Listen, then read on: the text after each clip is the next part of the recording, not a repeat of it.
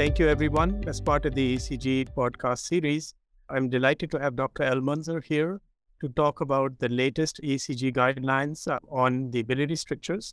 My name is Jasmohan Bajaj. I'm Professor of Medicine at Virginia Commonwealth University and Richmond VA Medical Center. On behalf of myself and my other co-editor, Dr. Millie Long from University of North Carolina, Chapel Hill, I'm delighted to have Dr. Almanzar here, who is in the Division of Gastroenterology and Hepatology in the Medical University of South Carolina in Charleston. Welcome, Dr. Almanzar. Thank you so much for having me. Thank you for putting together with your group a fantastic stricture guideline, which will be very useful to our readers. So let's start with a few questions. What do you think are the overall basic principles when approaching a biliary stricture? And remember that our audience listening and reading are not all advanced biliary specialists. So I think a few generalities would be in order here. Yeah, definitely will. Thank you for having me on the podcast. And thank you to the ACG for the opportunity to write this guideline. As you mentioned, I worked with a group of really outstanding co-authors, and I think we're really proud of this work, and we're hopeful that it'll be helpful, not only to the therapeutic endoscopist, but as you mentioned, to gastroenterologists and even primary care physicians as well. So the way we tried to structure it was that, we felt the most logical way to approach it and the most important principles in evaluating and managing this patient population pertain to two concepts. Number one is diagnosis, and number two is drainage.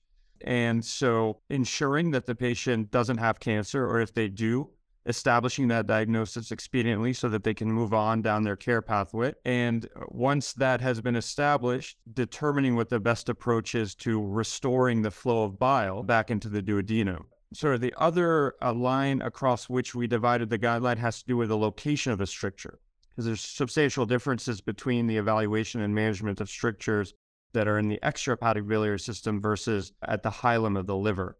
And so essentially we focused the document around diagnosis and drainage as it pertains to extrahepatic and perihilar strictures. Thank you so much for that clarification. That's really important to put into context as we move around the guidelines and the strictures. And it's easier then for our readers and listeners to put together in their mind what specific recommendations or concepts belong to which specific quadrant, if you would. So there's a lot of discussion about EUS and FNA and versus ERCP.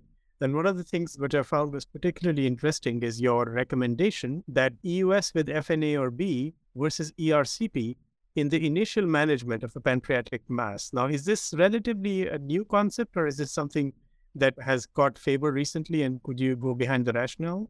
Yeah, so no, this has actually been fairly well established. As you know, the traditional mainstay for diagnosing biliary strictures, whether or not there's an associated pancreatic mass, had been ERCP with some form of intraductal sampling, which is typically brush cytology. But over time, it became clear that brush cytology alone, or even in combination with other forms of intraductal sampling, not quite there in terms of diagnostic accuracy. So the performance characteristics of those modalities are relatively limited.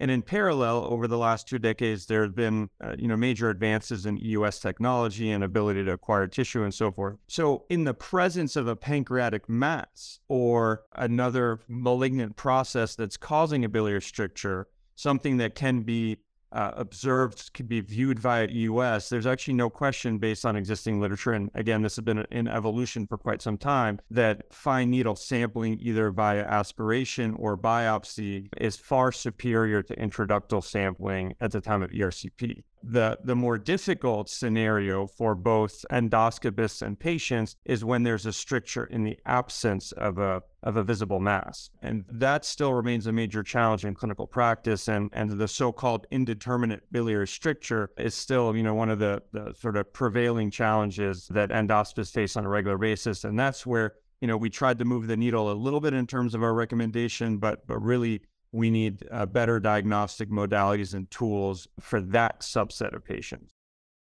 Thank you. I think this is interesting for our listeners, because you want to, if you have the capability of doing this, EUS and FNA, that's fine. What you don't want to do is to actually, if possible, avoid the ERCP, is that what you're saying, and refer to someone who can actually do this, then actually go in and try and do the brushing. Is that Yeah, I mean, I think, and this comes through in one of our key concepts, which is this phenomenon that we see at least quite a bit in academic medical centers, where a patient presents with clear evidence of a biliary stricture. And sort of just to, to get into the nuance of your point, I think generally speaking, if a patient does not need biliary decompression, if the only purpose of endoscopic intervention is for diagnosis in the context of a pancreatic mass, then of course there would be no rationale to do an ERCP because that brings with it risk and relatively limited diagnostic yield, whereas EUS is much lower risk with much higher diagnostic yield. I think the question becomes a little bit more complicated when the patient presents with clear biliary obstruction with cholestatic LFTs and symptoms and also needs a concurrent diagnosis. And at least in academic medical centers, we see a lot of patients who, initial presentation, obviously something's wrong, but they're not under tremendous duress. They're symptomatic, but not highly symptomatic. And they end up getting an ERCP for biliary decompression and a brushing. But more often than not, that brushing is not going to be diagnostic. And so they end up getting referred to a tertiary center to get another procedure that involves an EUS FNA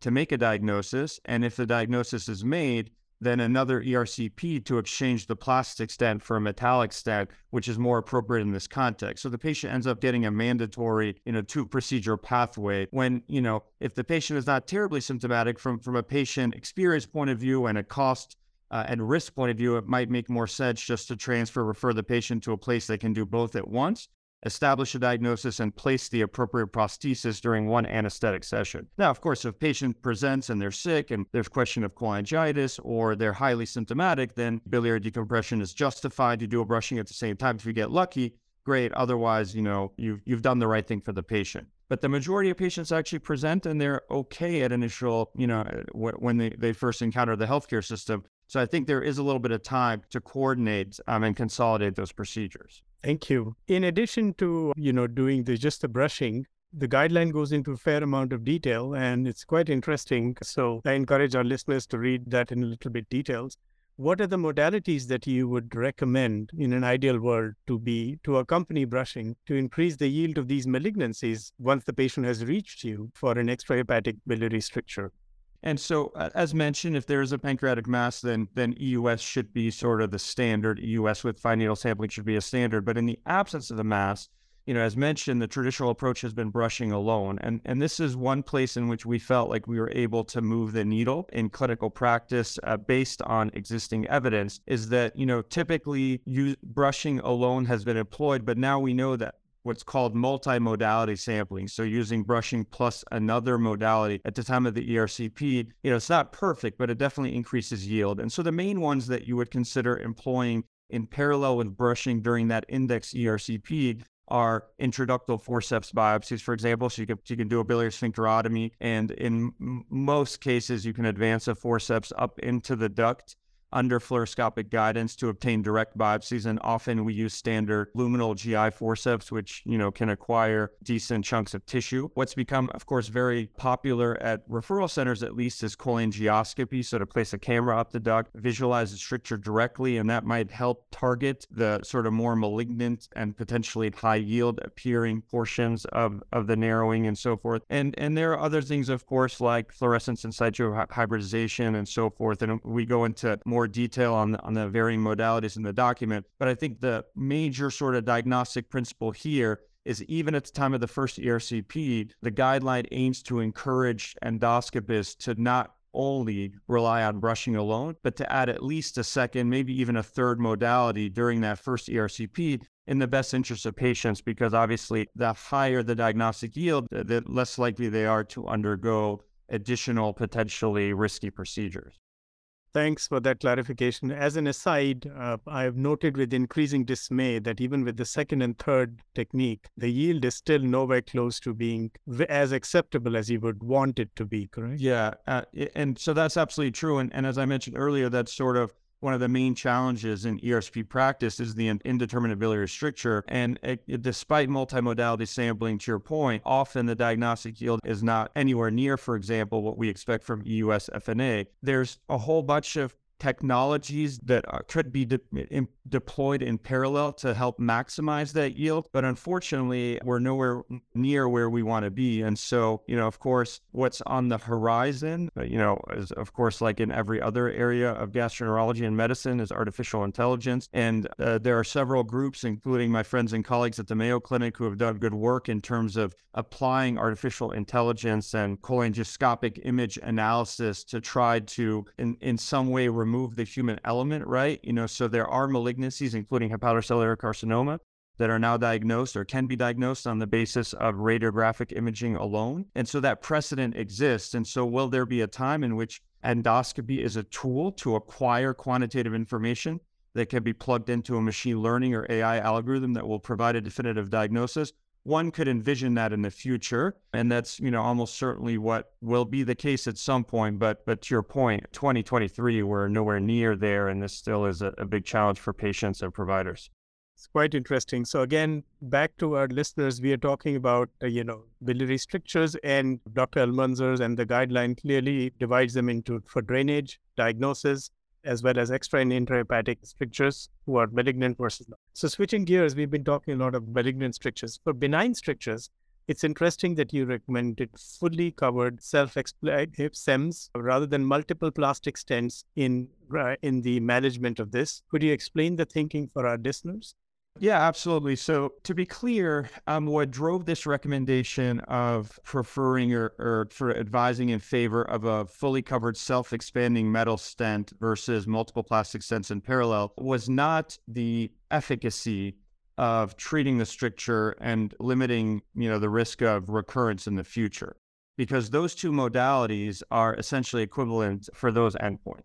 Really, the value of the fully covered self-expanding metal stent is its efficiency, in the sense that, typically when we traditionally treated biliary strictures, we would, do the ERCP, dilate the stricture, place one stent usually at the time of the index ERCP, bring the patient back a few months later, a few weeks later, dilate some more, try to add additional stents and upsize by, adding as many stents as possible in parallel, and then continuing that process over the course of the year. Now, in contrast, a fully covered self-expanding metal stent can be placed during the index ERCP and achieves its full sort of radial expansion, within a few days or maybe within 24 hours of the ERCP. And so you achieve that radial expansion and that radial force relatively quickly. And then these stents are typically approved for a relatively prolonged dwell time, at least for chronic pancreatitis. And so the stent can be left in place for an extended period of time and does not require routine exchange. And so overall, it's a more efficient pathway toward, resolving the stricture.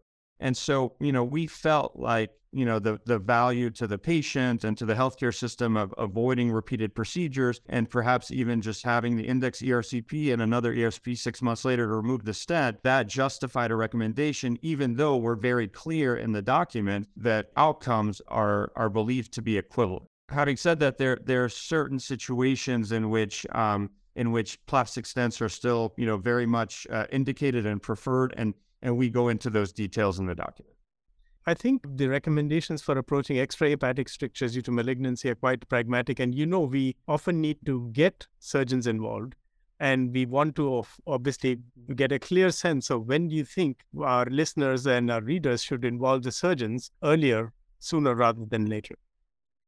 It's interesting because the drainage of extrahepatic biliary strictures, including malignant strictures, for the most part has become endoscopic, except in order to treat the cancer. So when patients need to undergo a resection for curative intent, then obviously that brings with it, inherently biliary drainage. But the trend is that relatively few patients are going directly to surgery, even for anatomically resectable pancreatic cancers.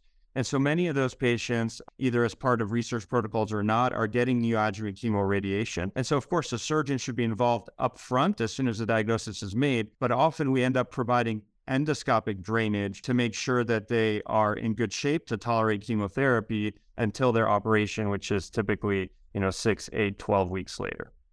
Thank you. And very briefly, what in your mind are some unanswered questions that need to be addressed? You briefly touched upon the AI, which was very fascinating.